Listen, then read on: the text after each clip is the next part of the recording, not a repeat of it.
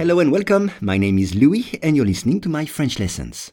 For each lesson, the text in French and the English translation are available in the description field. You can get it for free from your podcast app.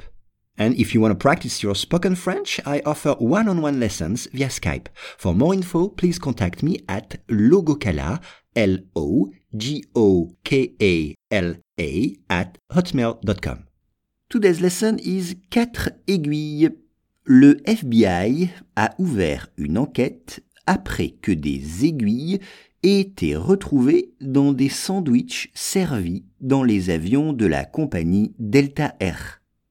Once again, le FBI a ouvert une enquête après que des aiguilles aient été retrouvées dans des sandwichs servis dans les avions de la compagnie Delta Air.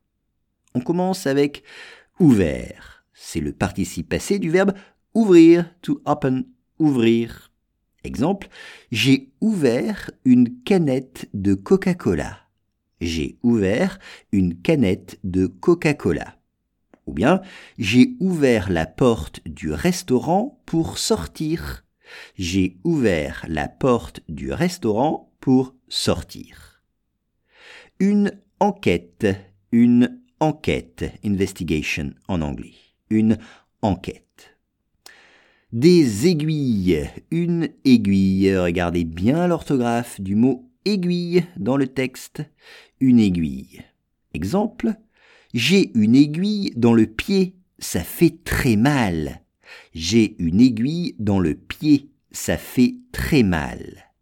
Ou bien, il fait de la couture grâce à des aiguilles. Il fait de la couture grâce à des aiguilles. Retrouver, found, retrouver, exemple.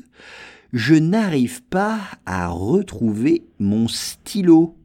Je n'arrive pas à retrouver mon stylo.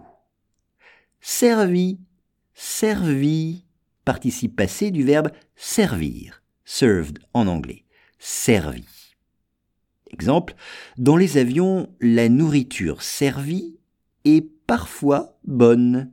Dans les avions, la nourriture servie est parfois bonne. Les avions, bien sûr, c'est planes, les avions. On dit un avion. Exemple, l'avion A380 ne sera plus fabriqué. L'avion A380 ne sera plus fabriqué. Le FBI a ouvert une enquête après que des aiguilles aient été retrouvées dans des sandwichs servis dans les avions de la compagnie Delta Air.